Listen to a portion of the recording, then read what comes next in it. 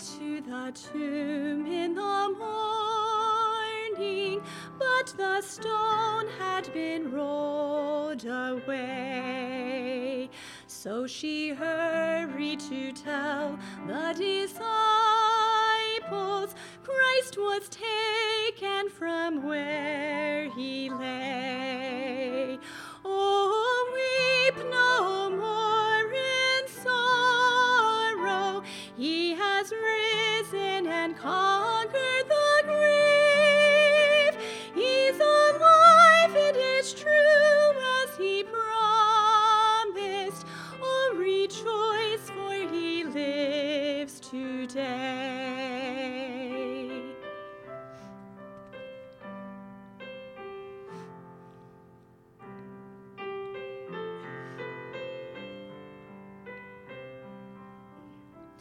As her tears flowed like rain in the garden, a clear voice sweetly called her name. Then she turned, for she knew it was Jesus. He's alive just as he claimed.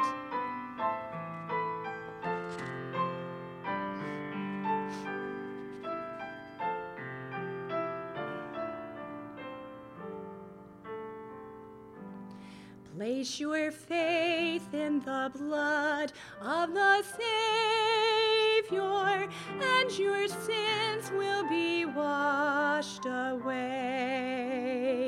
All the power of death will be broken. Oh, rejoice, for he lives today. Oh, weep no more in sorrow. He has risen and conquered the grave. He's alive, it is true, as he promised. Oh, rejoice, for he lives today.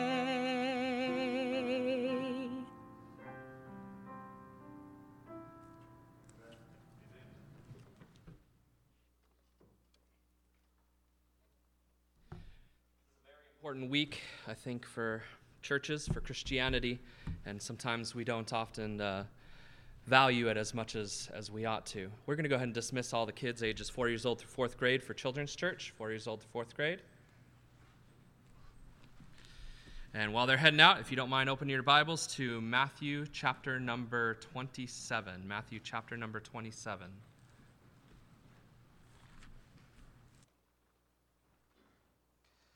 Matthew chapter number 27. There's a lot to fit in between the week of Palm Sunday and Easter Sunday. And I don't want to forget to preach on the cross of Christ, because I think this is an essential topic to our beliefs. And like I said earlier, I think Christianity devalues Easter. We put so much emphasis on Christmas, right? We have a whole month dedicated to it. And why is it Christmas is so special to everybody in America? It's because they get presents. It's really greed. That's what it comes down to. Why is it that Easter isn't as special to us as Christmas is? This is why Jesus was born. This is why he came. This is what we celebrate every single Sunday when we gather together. And this week, above all weeks, should be special to us as believers. We're going to be talking today about the trial and the crucifixion of Jesus Christ from Matthew chapter number 27. And in this text, Jesus stands in a courtroom on trial for crimes he was accused of by the Pharisees and the Sadducees. Let's go ahead and start in verse number 11. Matthew 27, verse number 11. And Jesus stood before the governor, and the governor asked him, saying, Art thou king of the Jews? And Jesus said unto him, Thou sayest. And when he was accused of the chief priests and elders, he answered nothing. Then said Pilate unto him, Hearest thou not how many things they witness against thee? And he answered him never a word, insomuch that the governor marveled greatly. Now at that feast the governor was wont to release unto the people a prisoner whom they would, and they had then a notable prisoner called Barabbas. Therefore, when they were gathered together, Pilate said unto them, Whom will ye that I release unto you, Barabbas or Jesus, which is called Christ? For he knew that for envy they had delivered him. Let's go and open up in a word of prayer. Father, I thank you for sending your Son to die for our sins. We didn't deserve it. We were enemies. We were antagonistic toward you. None of us wanted what was right. None of us wanted to seek after you. But Lord, you came and you paved the way for us to have our sins forgiven. Lord, we just want to exalt you and lift you up. It is Palm Sunday, and you are King, Lord. You are exalted even now. And we thank you for that. In Jesus' name, amen.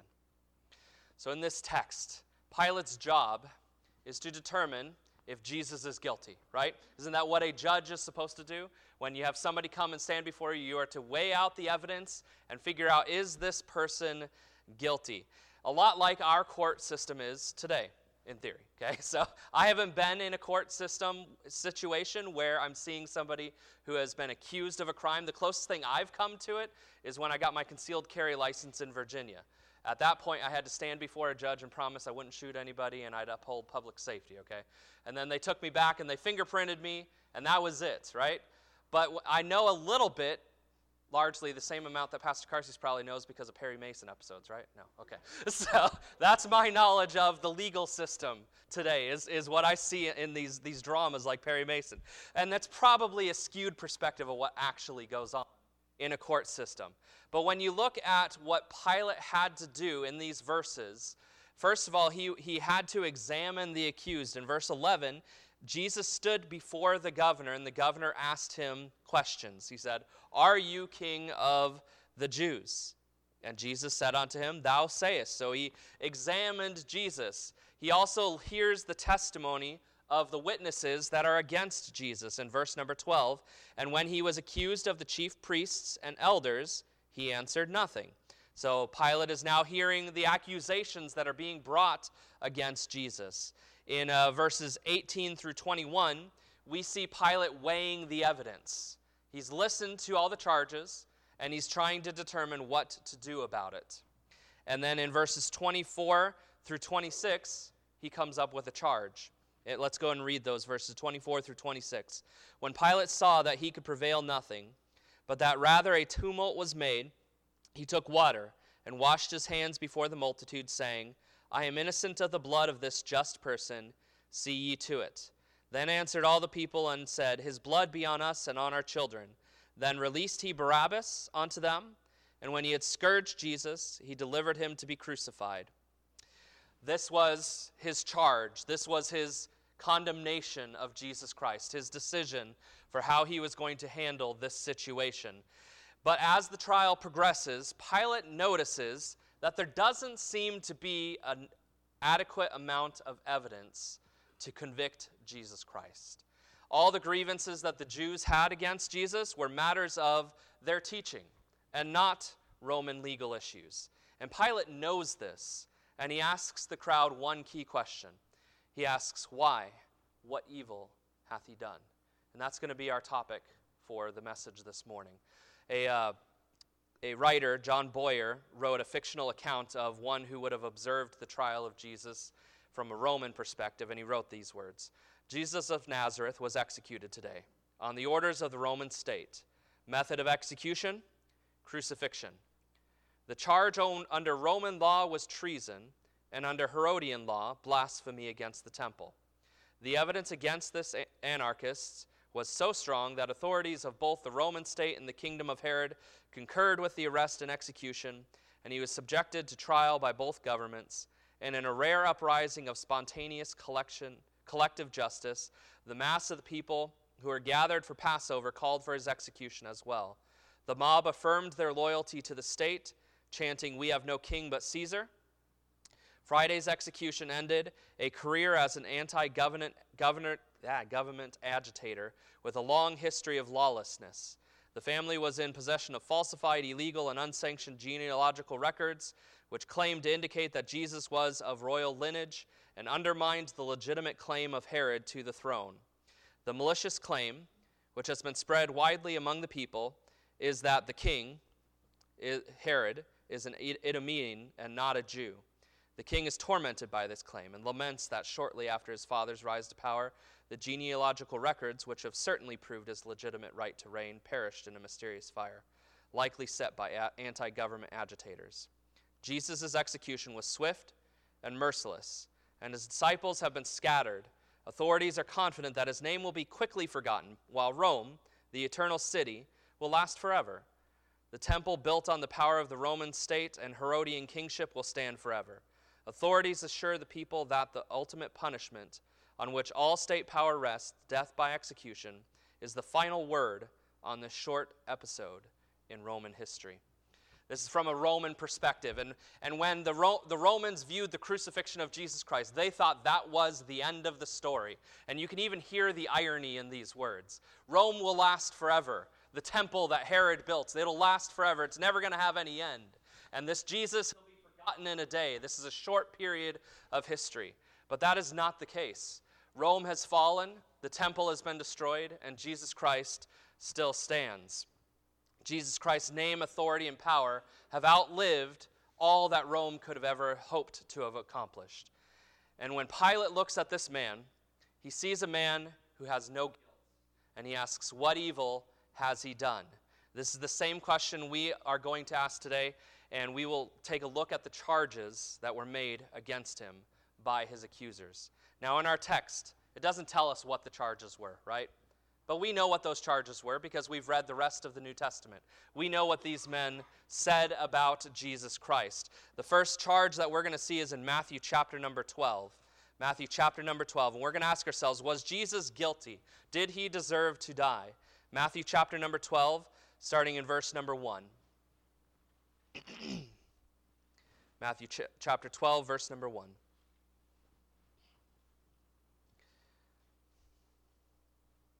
At that time, Jesus went on the Sabbath day through the corn, and his disciples were an hungered and began to pluck the ears of corn and to eat.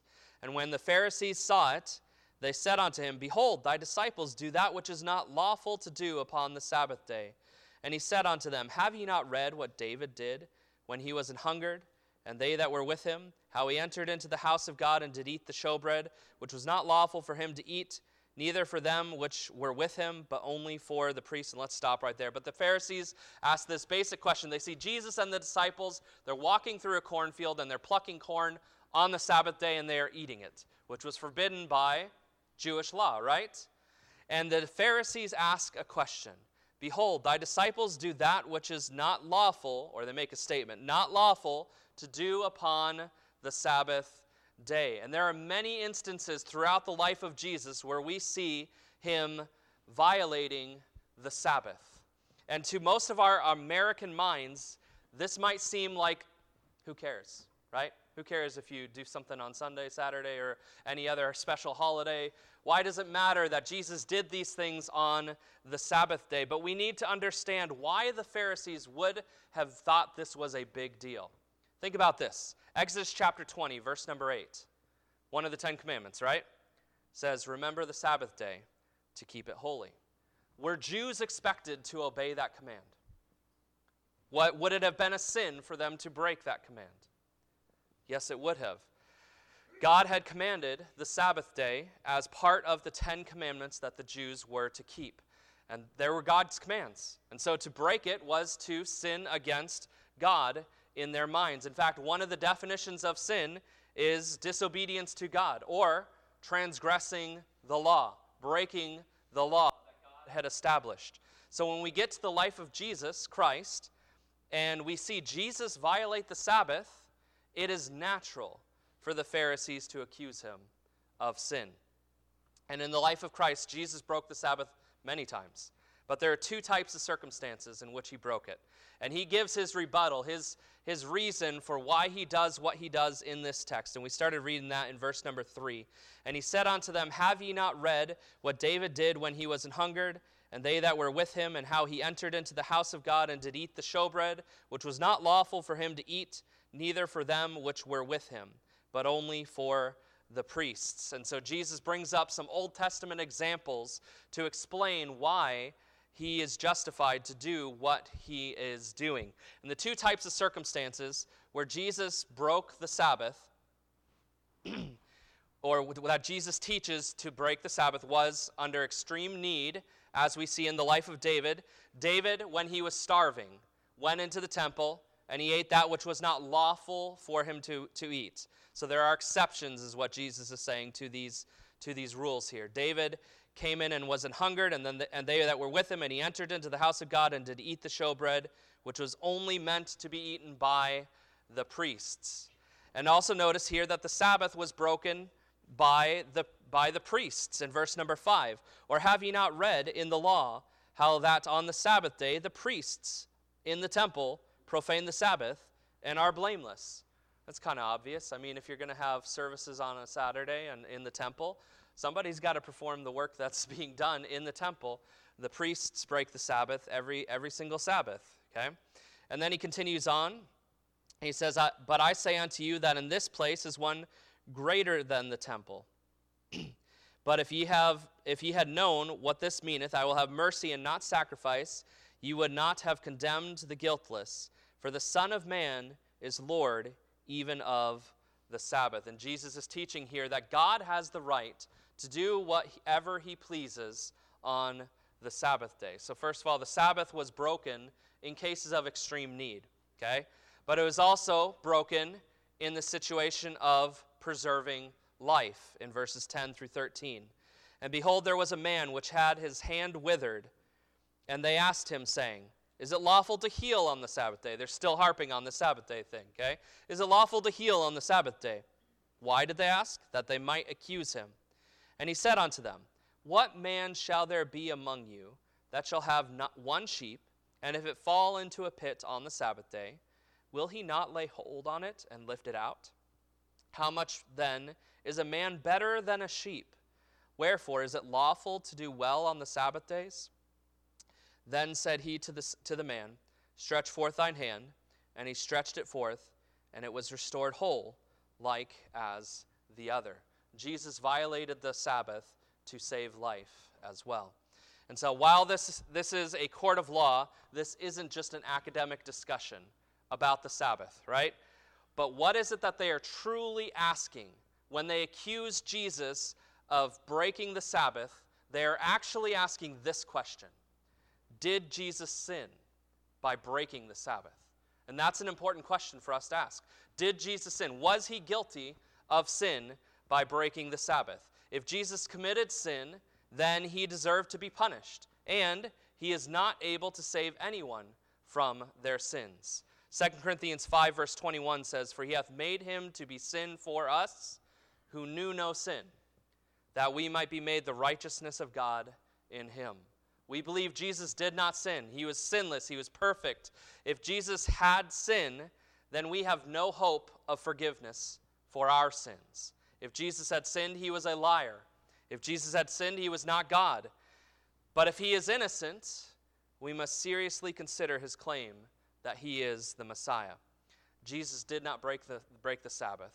Rather, he fulfilled the Sabbath. In Matthew 5, verse 17 says, think not that I am come to destroy the law or the prophets. I am not come to destroy, but to fulfill. Jesus was the fulfillment of that Sabbath. That Sabbath looked forward to the coming of the Messiah. Jesus did not break the Sabbath, as he has proven from Old Testament examples. There are cases in which the Sabbath can be violated.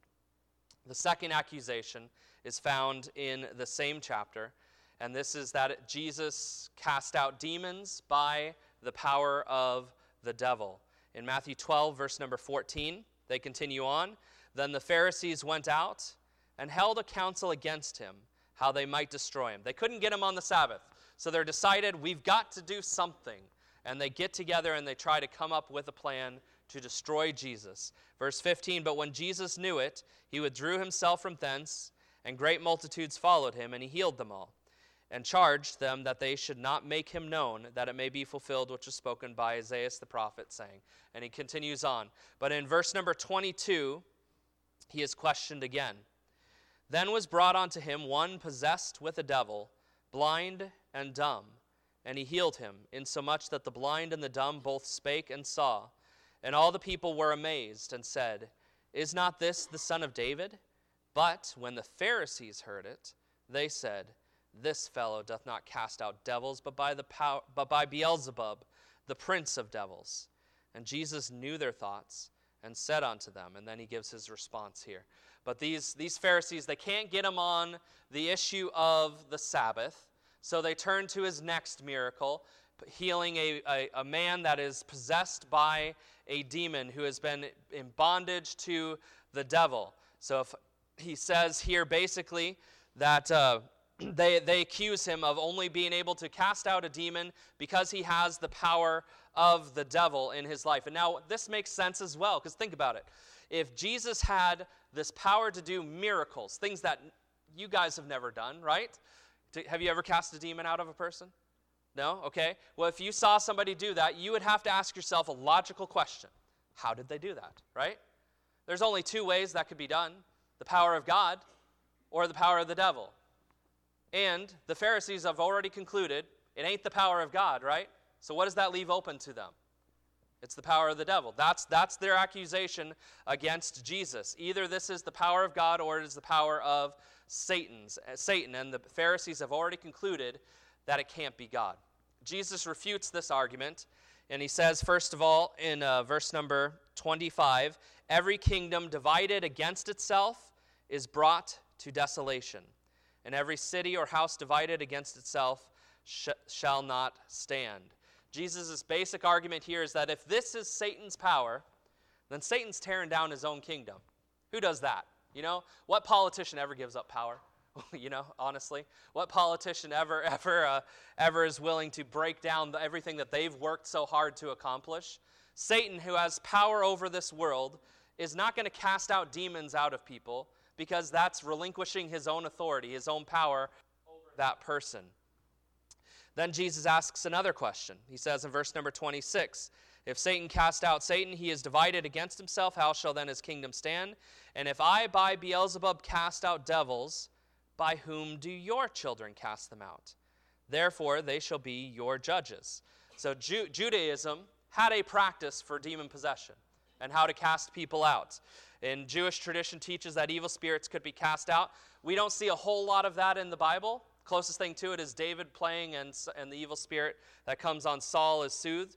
But Jewish teaching, and Josephus talks about Jewish exorcisms, in which they would have smoke and incantations, and they would rebuke the demon, and they would try to find out his name and call him out of the person, and then they would have a ritualistic baptism.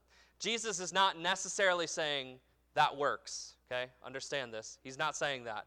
What Jesus is saying is, you guys acknowledge that your children are casting out demons. By what power are they doing it then? If you're going to accuse me of doing it by the power of devil, why are your children, these other rabbis, these other teachers in Israel, why are they doing the same thing? So Jesus is saying, why is it so strange to think that Jesus would cast out demons when other Jewish rabbis claim to be doing the same thing? And then verse number 29.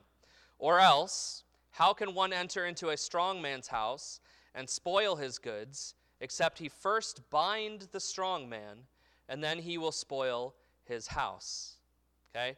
Jesus is asking this question. If somebody breaks into your house and you're at home, are they going to steal all of your stuff while you're just wandering around cooking breakfast, getting ready for the morning, watching the news?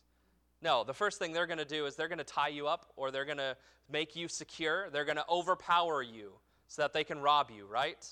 Jesus is saying, if I am casting out demons, I must have had the power to overcome them, to overwhelm them, that I could do so in the first place. And so this charge is serious, because there are false teachers and false prophets out there who do things by the power of the devil, right? Jesus' ministry, though, was to set people free from the power of sin and Satan. If he was really Satan's messenger, then he is not the Messiah. Is that not a fair charge to make against Jesus? But Jesus has just shown that this doesn't even logically make sense, that he would call out demons by the power of the devil. The third charge that we see that the Pharisees made against Jesus Christ during his lifetime is that it was evil or blasphemy for Jesus to claim to be God. Let's turn to John chapter 8 for this one. John chapter number 8.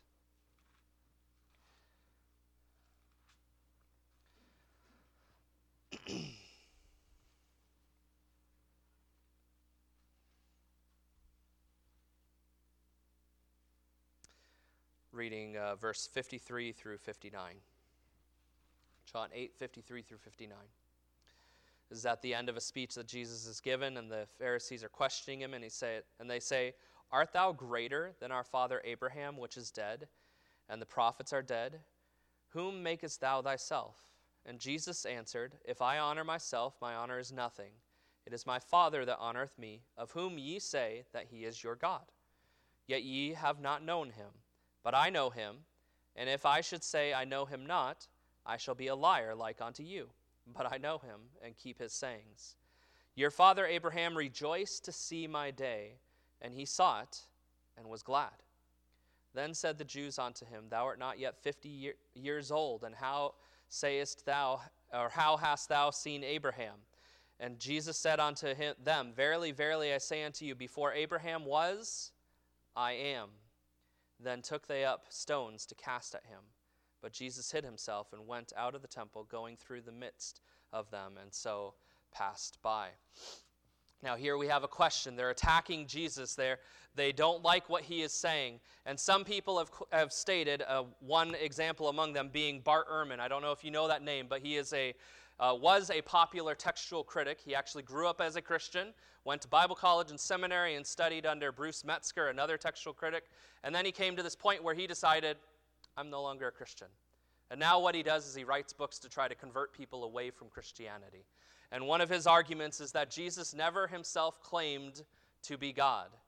And honestly, when we look at passages like this, it's hard to come away with that conclusion, to agree with him that Jesus never claimed to be God. If you look at verse number 24, Jesus said, I said therefore unto you that ye shall die in your sins, for if ye believe not that I am he, talking about the Messiah, ye shall die in your sins. Jesus was clearly claiming to be the Messiah. And then in the verses that we just read, 53 through 59, Jesus said, before Abraham was, I am. Before Abraham was, I am. Now that may not sound like a statement of his divinity, but Jesus didn't say, before Abraham was, I was, did he? No, he said, before Abraham was, I am. And if you know anything about the names of God and how God has revealed himself in the past, in Exodus, God introduced himself as I am that I am. That is my name, Yahweh, Jehovah. So when Jesus says, before Abraham was, I am, he is thus identifying himself as God.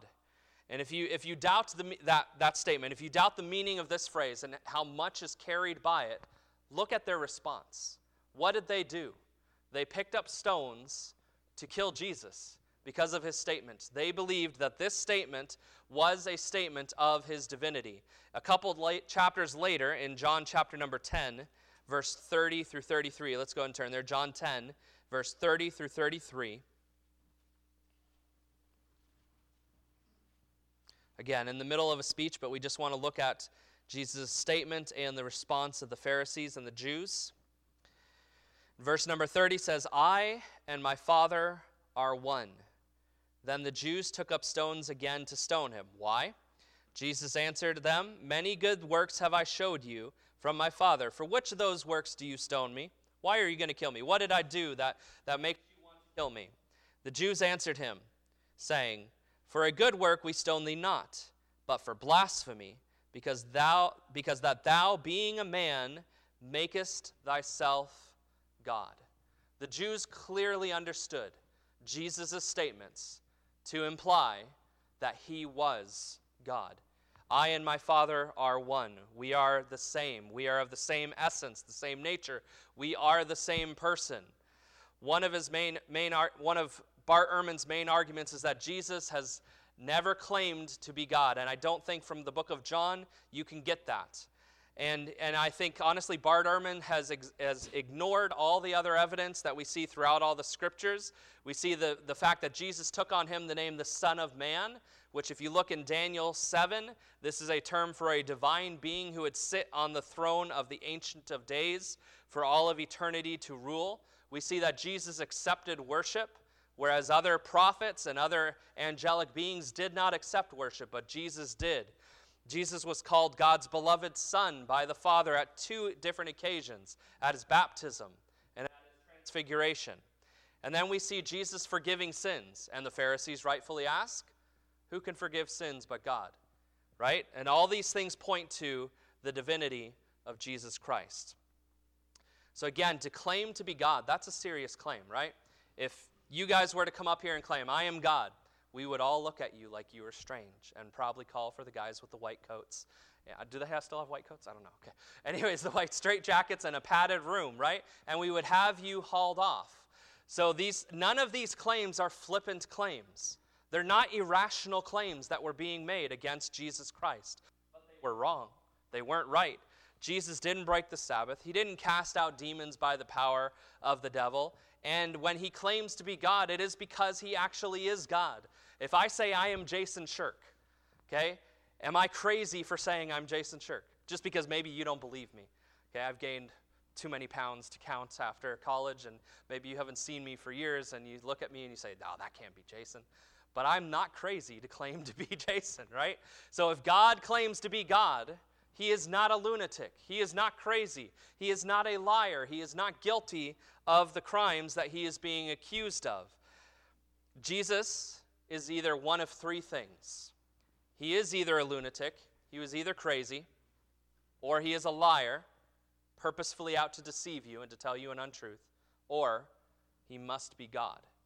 And if Jesus Christ is God, if he is innocent of all these charges that have just been laid against him, then he was convicted and he was crucified unjustly. And let's turn back to Matthew chapter number 27 here. Matthew chapter number 27 to see the rest of the story. Matthew 27. 2,000 years ago, we saw the greatest injustice committed in a court of law ever throughout the history of mankind.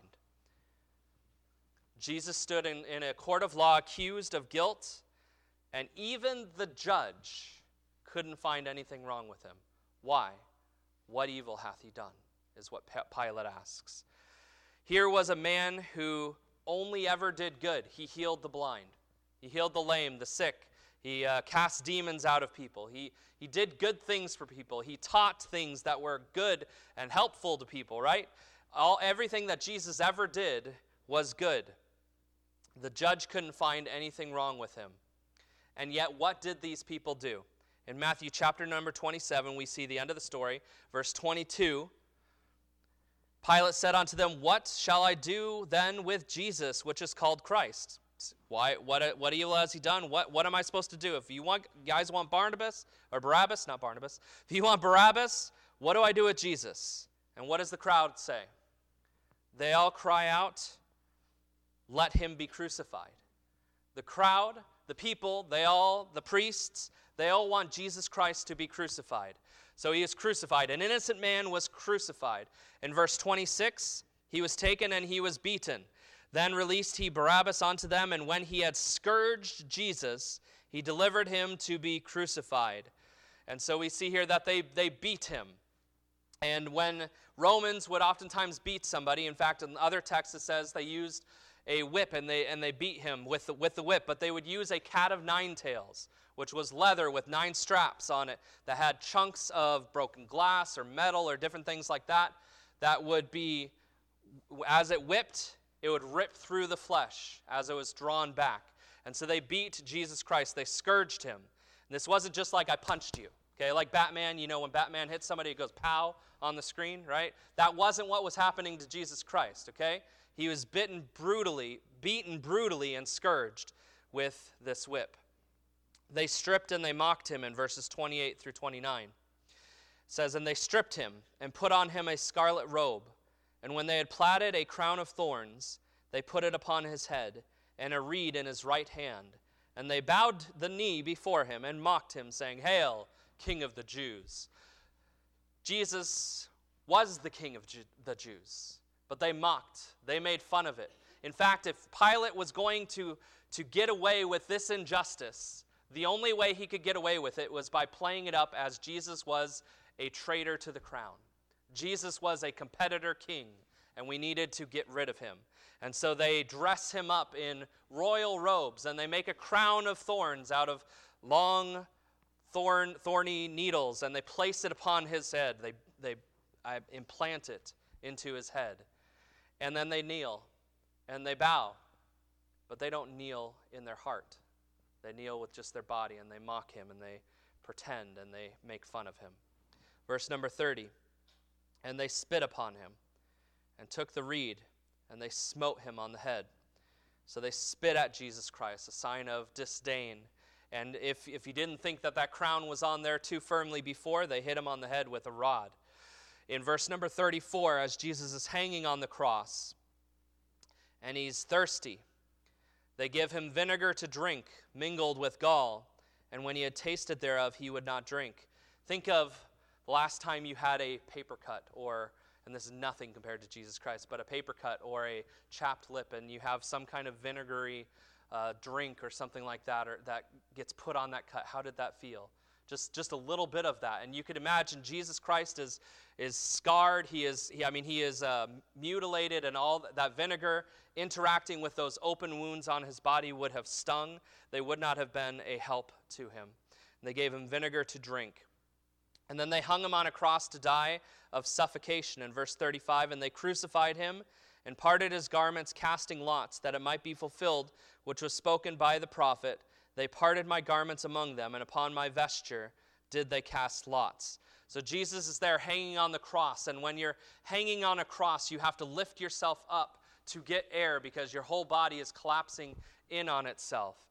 And Jesus Christ and many people would have eventually died of suffocation while they hung on that cross. In verse number 46, though, we see the greatest suffering that Jesus faced on the cross. And about the 9th hour, Jesus cried with a loud voice, saying, Eli, Eli, lama sabachthani. That is to say, my God, why hast thou forsaken me? Jesus took upon himself on the cross our guilt, our sin, and God had turned his back on Jesus Christ in a sense in this verse here. My God, why hast thou forsaken me? Pilate asked the question we should all be asking. Why did this have to happen? Why did Jesus die? Jesus did not die for any sins that he had committed. He was innocent of all the charges that were laid against him. He died for our sins that we had committed. Now I'm just going to read a few verses here that string together to show this truth. Romans 3 verse 23, most of us know it. For all have sinned and come short of the glory of God. We are all sinners. Jesus Christ is not. He's the standard we missed. He's the one that we don't measure up to. He was perfect, but not a single one of us in this room was perfect like Jesus Christ. We have all sinned, and we've come short of the glory of God. Romans 5 verse 8, but God commendeth his love toward us, in that while we were yet sinners, Christ died for us. His death, the purpose for his death, was us. Jesus died for us. Even when we were enemies against God. 1 Peter 2 verse 24 says, who his own self bare our sins in his own body on the tree, that we, being dead to sin, should live unto righteousness, by whose stripes ye were healed. Jesus Christ came to die to heal us, to forgive us, and to heal us from our sins that have plagued us and caused us to be condemned by a just and a holy God. 1 Peter 3 verse 18 says, for Christ also hath once suffered for sins, the just for the unjust, that he might bring us to God, being put to death in the flesh, but quickened by the Spirit. So Jesus Christ died one time on the cross for our sins, that he might bring us to God. With our sin in our lives, we have no access to God. We cannot come to heaven. We cannot be in the presence of God because of that sin. But Jesus Christ died on behalf of our sins to cleanse us, to purge us from those sins, so we could have a relationship with God. Jesus died that he might bring us to God. John 14, verse 6 says, Jesus saith unto him, I am the way, the truth, and the life. No man cometh unto the Father but by me. You will never be righteous enough to come to the Father. You cannot make up for the sins that you have committed. It won't happen. Jesus Christ says, I am the way, the truth, and the life. No man comes to the Father except through Jesus Christ. Romans 5 verse 9 says, much more than being now justified by his blood, we shall be saved from wrath through him. We all deserve the wrath of God. Jesus Christ came to make the way so that we could be forgiven and we could have a relationship with him, and so that we could be saved from God's wrath through Jesus Christ. Romans 5 verse 1.